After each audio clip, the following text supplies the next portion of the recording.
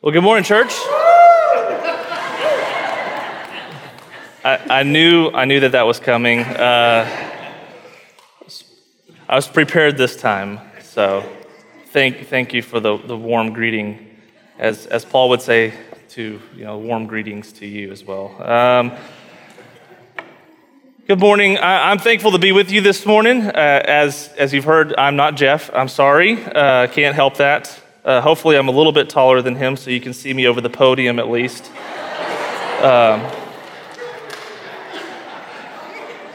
No, we're praying for them. They're going to be heading back this tomorrow, I believe.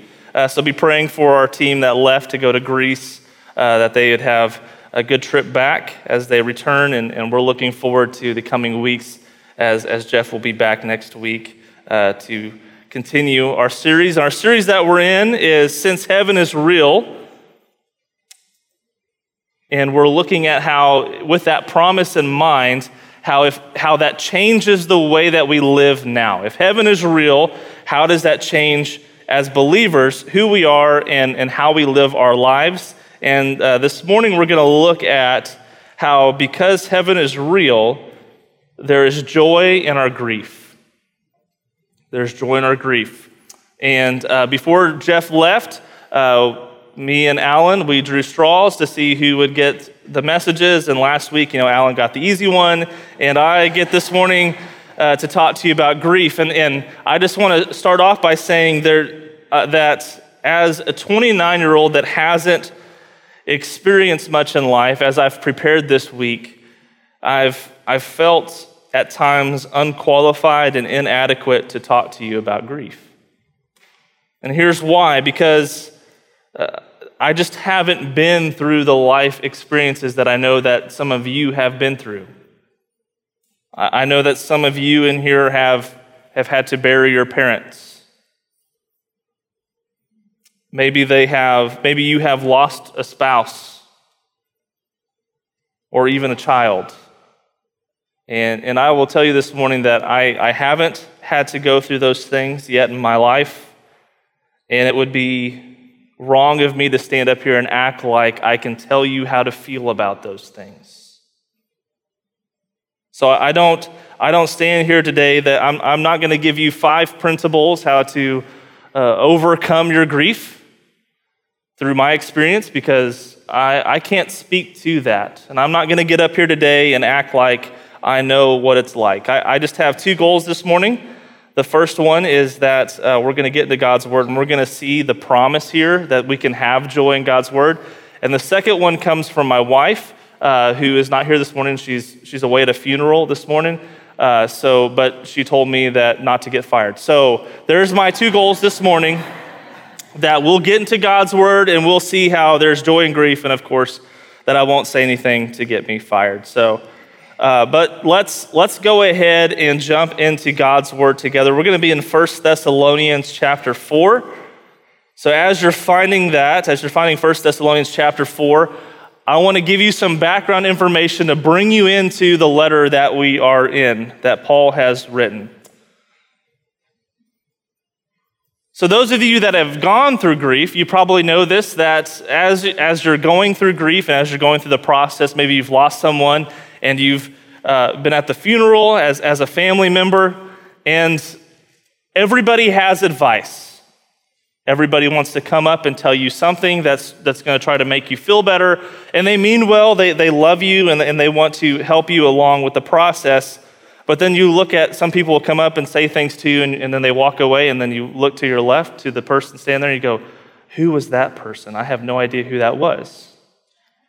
And it's interesting how when we have funerals and these things, that there will be people that enter our lives that know nothing about us, strangers, that want to tell us how to handle our grief. And I want you to see here that Paul is not a stranger to the Thessalonians. So when he's going to speak to this issue, he's not speaking as one that's just like, oh, hey, I heard about something and we're here, so I have some advice for you. No, he knows them personally, and now he's investing in this point in their life. See, in Acts chapter 17, we learn about that story about how Paul trained. Sorry, I do that with the students all the time. Whenever there's a train, got to say it. Okay. Acts chapter 17, Paul, Silas, and Timothy come to Thessalonica after just being released from prison in Philippi. As you'll remember, there was an earthquake that took place while they were in prison, and everything blew up, and the jailer was sitting there thinking that all the prisoners were going to escape, so his only thought was, they're going to murder me and my family. At least I can do the honorable thing of dying on my own sword. And then they stop him and go, no, we're all here. Wait, don't hurt yourself. And in that moment of grace, the jailer asks, what can I do to be saved? In which they respond, repent and believe in Jesus Christ. And him and his whole family end up getting saved because of this moment. That was in Philippi. Now they're leaving Philippi and they head in Acts chapter 17 to Thessalonica. They wander into town. There's a synagogue in this town, so Paul is like, hey, let's set up shop. So for the next 3 weeks, Paul speaks to the Thessalonians there, where he urges them, he proclaims the gospel, and many of them come to faith in Christ. But as the story often goes, because of this movement of God, because God was working in their lives, the Jewish people there in Thessalonica got upset because of the people coming to faith in Jesus, and they decided to start a riot and blame it on Paul.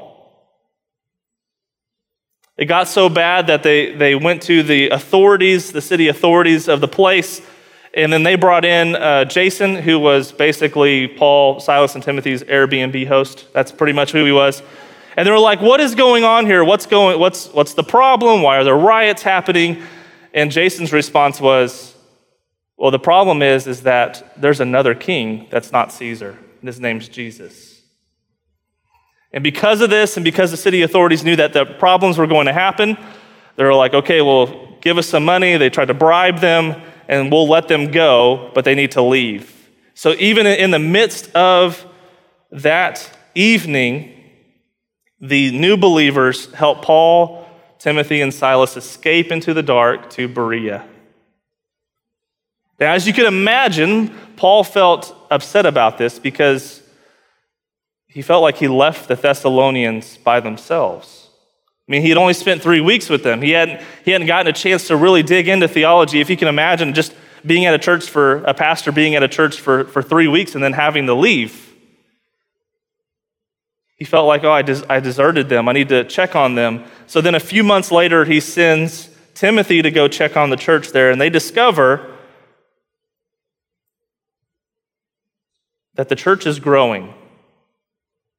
See, it's grown to the point that not only is it affecting the community and changing the makeup of the community of Thessalonica, but they're now sending missionaries to their surrounding cities to proclaim the gospel. Things are going well.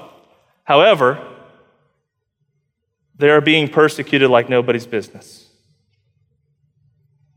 to the point where some believers are giving up their lives for Christ. They're being martyred for the name of Jesus. So when Paul writes this letter, what he's trying to do is commend them, encourage them, say, you're doing a great job. We didn't know what to think would happen, and here you are flourishing in the midst of all the challenges. He also told them about some of the things that they can work on, some of the things he probably didn't get a chance to preach about while he was there. And then he answers some of their questions. And that's where we find ourselves today in one of those answers to their questions. Because so many people were being martyred for their faith, the Thessalonians had this question. Will our deceased loved ones, the ones that have given their lives for Christ, will they miss out on the resurrection? You've told us about Jesus returning. You've told us about this glorious thing that's going to happen when Christ calls his people back home. But will our loved ones miss out on this? So hopefully today, as you'll see here, Paul's answer is not only going to give them hope, but it should also give us hope as well. So let's dig in. 1 Thessalonians chapter 4, starting in verse 13. But we do not want you to be uninformed. Like I said, he's answering their question. Brothers, about those who are asleep. Now, when we read this, we may be confused because we're like, okay, well, we were talking about those that have passed away, right? Then why does it say that he's answering the question about those that have fallen asleep. See, Paul isn't talking here about people that are taking a nap or people that are just lazy and sleeping on the job. See, this word sleep is very interesting because it shows up multiple times in the New Testament. It's actually one of the favorite words that the writers of the New Testament use to describe death for a believer. It's just sleep. We even see this in John chapter 11 whenever Jesus is talking about, we're in the story of Lazarus. When they're on the road to go see Lazarus, and Jesus turns to the disciples and says, Lazarus has fallen asleep. I'm going to wake him up. Now, was Lazarus asleep? No, he had passed away. But this word became common to be used because there's hope of something more after death. There's something more after death. Death isn't the end, so therefore it's like a sleep. We don't have to fear that when we die that is the end. It's just like falling asleep. So as I was preparing for this, I was trying to think of a way to help explain what death is like. And like I said, I feel completely inadequate here, but this is the best that I could come up with. So as many of you know, I have a son, Dawson, who's 5 years old. And when he was younger, about 2 years old, we had a lot of trouble trying to put him to sleep. Anybody else have trouble putting kids to sleep? Or y'all pros? Y'all got advice? I mean, come talk to me afterwards, please.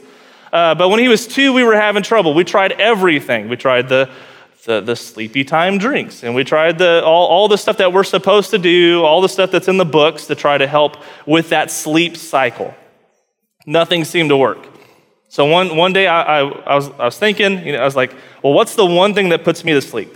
I was like, boring television puts me to sleep. I could sit in my chair and fall asleep. So we got this bright idea. Let's just do our routine. We'll go and sit. I'll sit in the recliner, and then what Dawson can do is he can come and sit in my lap, and then I'll kind of rock him, get that little action going on, and then we'll put on the most boring television show that we can find. And then it'll be a game then, right? Because then it's like who falls asleep first? It's maybe me. I don't even know. But we're rocking. We've got the show on, and this began to work. And he would fall asleep in my arms. And as soon as he was asleep, and I knew that he was asleep, then I would get up out of the recliner, and I'd walk him to his bed. I'd put him in his bed. I'd tuck him in. And then I would very quietly, avoiding all the creaks in the carpet. You know what I'm talking about, dads? And then we'd walk out, and we'd shut the door, and then we would celebrate because he was asleep.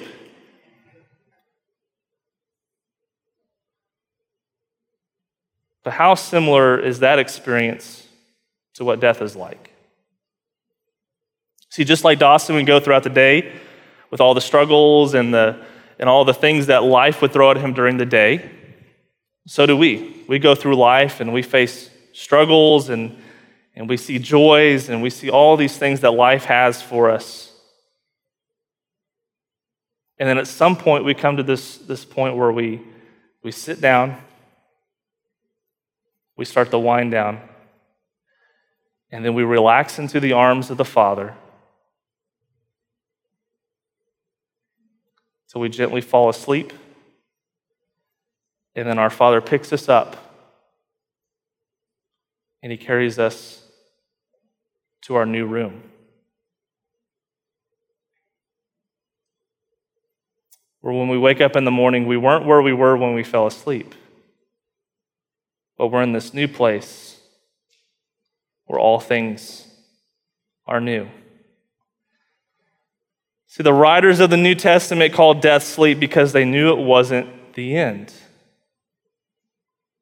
So Paul's not sitting here going like, oh, they're just asleep, get over it. He's really trying to help us understand that there's something beautiful to the hope that we have in Christ because it gives us a new picture of what death is like.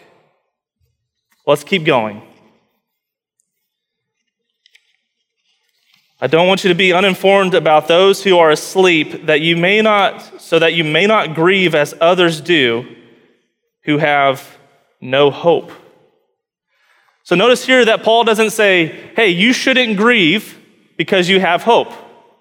No, he says, don't grieve like those who have no hope. So in that, there's this context that shows us that as Christians, as believers in Christ, we still grieve.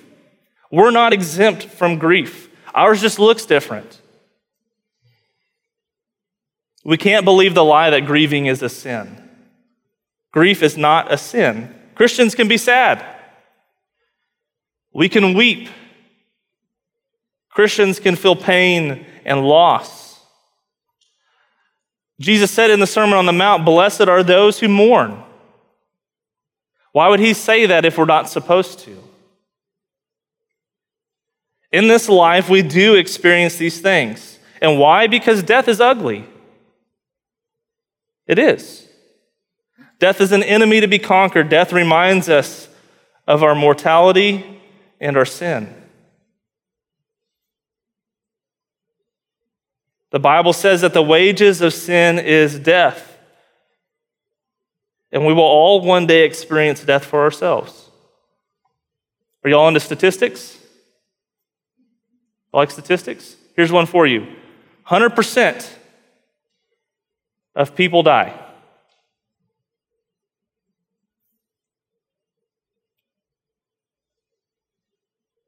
It's frustrating. It's ugly. Every time we see death, it's just a reminder of our brokenness.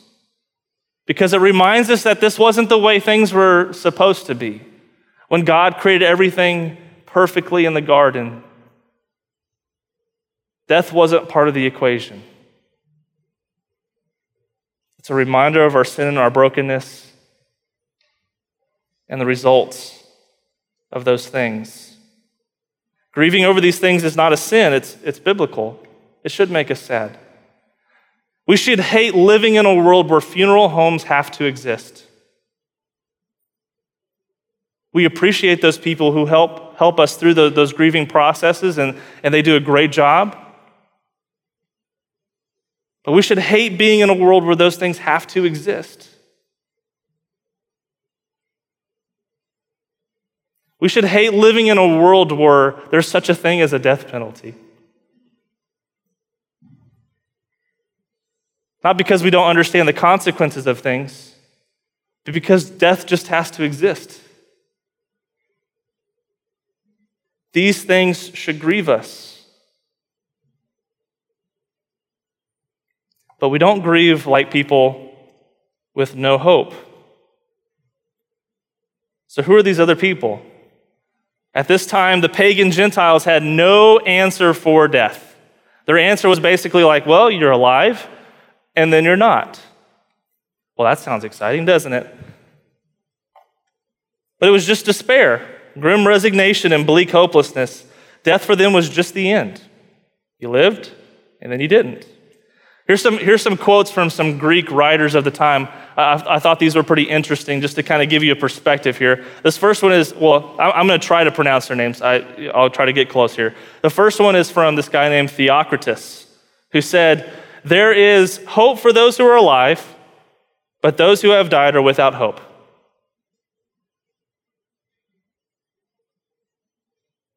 Catullus said, "When once our brief light sets, there is one perpetual night through which we must sleep."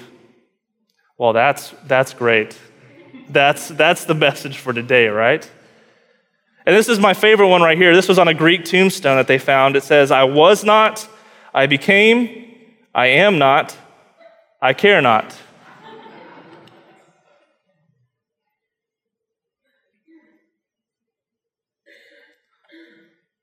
This hopelessness hasn't gone away. We may think like, oh, well, we live in this world today. We've gone beyond that. We understand more about what our end of our lives may look like. But really it hasn't. It's just repainted itself, repackaged itself, and now we call it modern secularism. And there's no hope. There's people that believe that they're born, they live, and there's really no purpose, there's no meaning. We just live, and then we don't.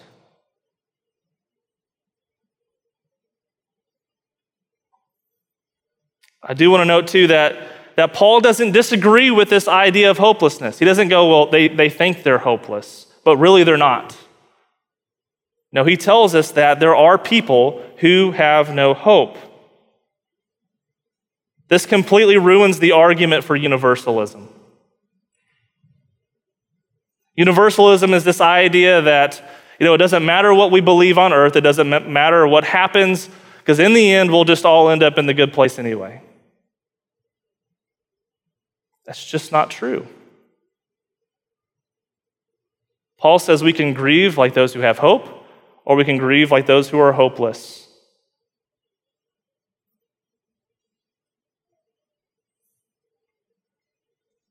So what is our hope? What does Paul say about our hope? He says it in verse 14. For since we believe that Jesus died and rose again. Since we believe that Jesus died and rose again, there's our hope. There it is, right there. Because we believe that Jesus died and rose again, we can have hope. There is joy in our grief for this reason alone, because of the hope found in the gospel. Apart from anything else, it's hopeless. But we can have joy in our grief because of the hope found in the gospel. Because Jesus died and rose again, we can have confidence that we will do the same. Death is not the end. There's a glorious eternity awaiting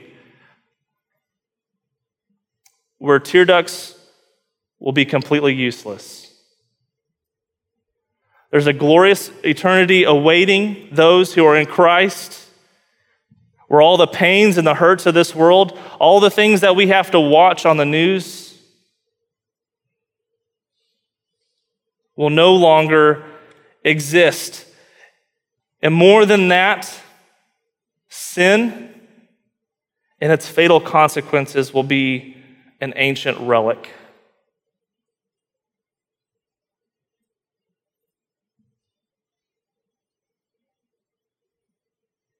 They'll be gone. Death is not the end in Christ. Not only are the dead in Christ present with him now, here's the cool thing. They will also get a front row seat for the greatest comeback story ever. Who loves a good comeback story?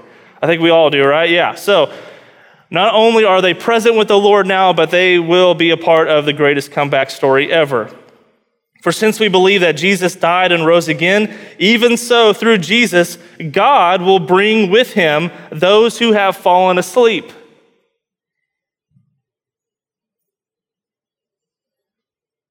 So what's he talking about?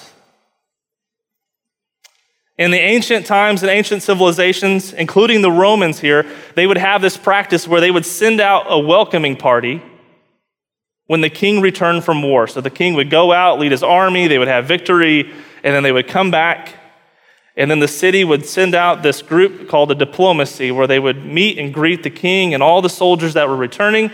And they would sing songs, and they would play instruments, and they would do all kinds of fun things.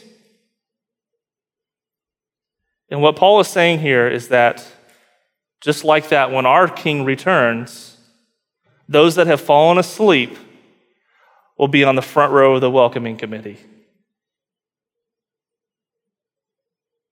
They will be the ones that get to welcome the king. It goes on and says that we, as those who have not fallen asleep, will join them. And will be a part of the greatest comeback story ever. So, this morning, this is for you. So some of you are probably sitting in here going, that this is fine, whatever, we're reading the Bible, great, but what does this have to do with me? What does this have to do with me? Well, this is what we have to do this morning. We have to answer this question. Where is your hope? Where is your hope? And I know what you're thinking. I know a lot of younger people in here. I know what you're thinking. You're thinking, hey, I've got plenty of time to worry about this question. I've got plenty of life ahead of me. I mean, It's astronomical the amount of money that we spend on trying to keep ourselves young. Like, why do gyms exist? Have you ever tried to figure that out? We pay people so that they can make us work. Like, and then we pay people to yell at us while we're acting like we're working. I don't know. Anyways, but we pay all this money so that we can try to keep ourselves long and alive as long as possible.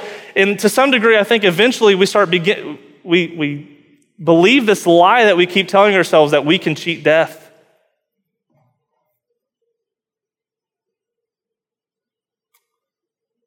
I told you up front that I hadn't experienced much personal loss, but as a student pastor, I can tell you about a few stories that I've been a part of.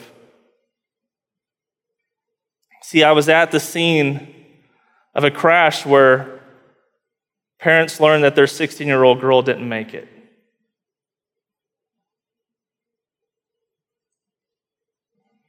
I've sat in a room where 13 families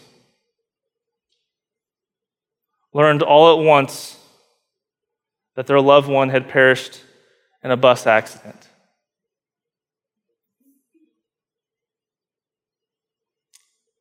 As they were on their way back from a retreat for church. I've gotten a phone call at midnight.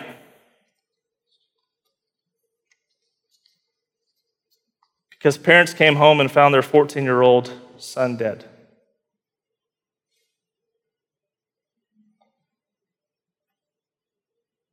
We can't afford to ignore this question.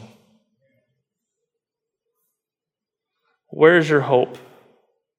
You're not promised tomorrow.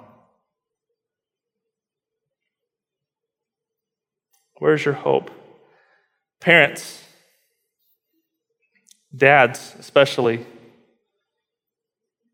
where do your kids find their hope? What hope are you leading them to? Are you teaching them to find hope in a sports scholarship?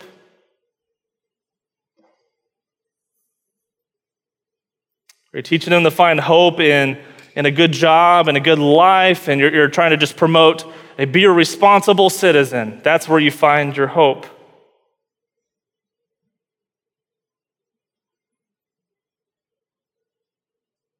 Maybe you're nearing retirement.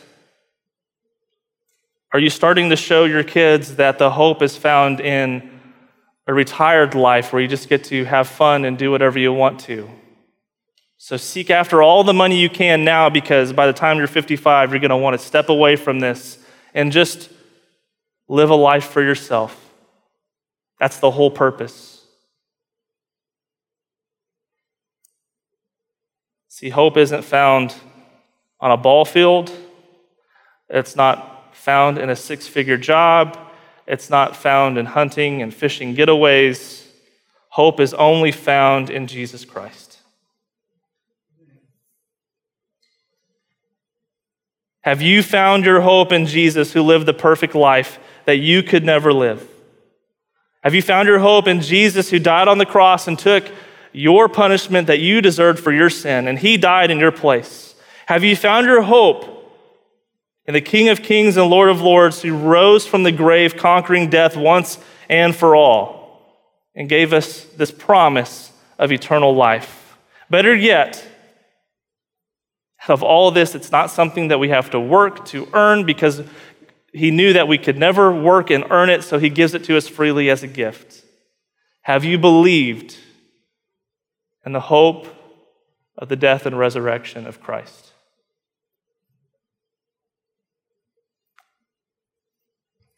As believers, we have this other thing we need to deal with. So what do we grieve about? What do we grieve about?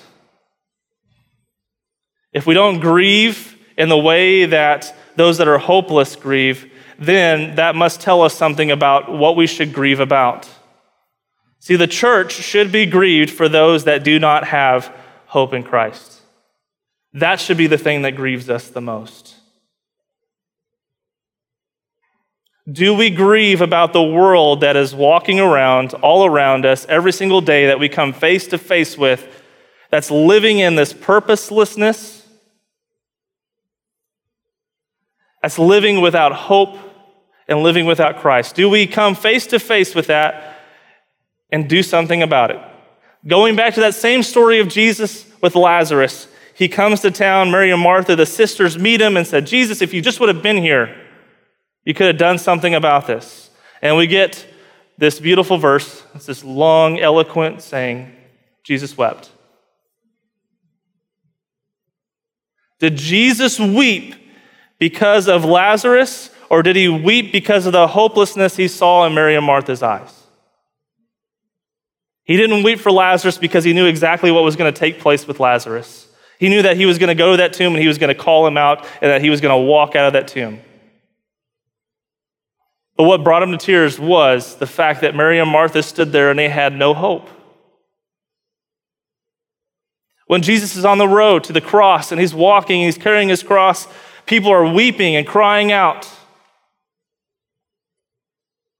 And he says, don't weep for me. Why? Because he knew the hope. He knew that he was the hope, and he knew that he was going to fulfill the hope.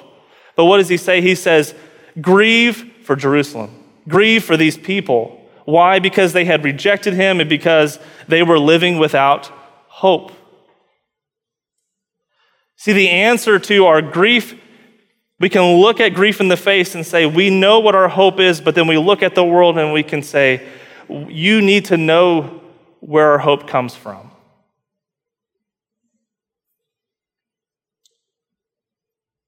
My prayer is that as a church, as we go forward with our vision of 10,000 transforming relationships, as we enter into this idea of reaching out to our community one relationship at a time, at the heart of that would be they need the hope of Christ.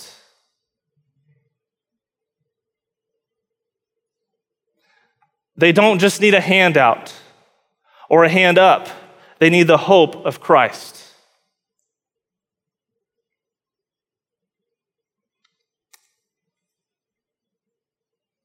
This morning, if you've never given your life to Christ, I would love to talk with you about how you can take that next step, how you can believe and receive this hope. After the sermon here, I'll be over across the atrium by the library in the Next Steps area. I'd love just to talk with you about how you can take that next step with Christ. If you just need prayer for something that you're going through, that you're grieving about, I would love to spend some time praying with you as well. It's like I said, we're not exempt from grief. We walk through these things. But the beauty is we walk through them together as a church, as believers with a hope.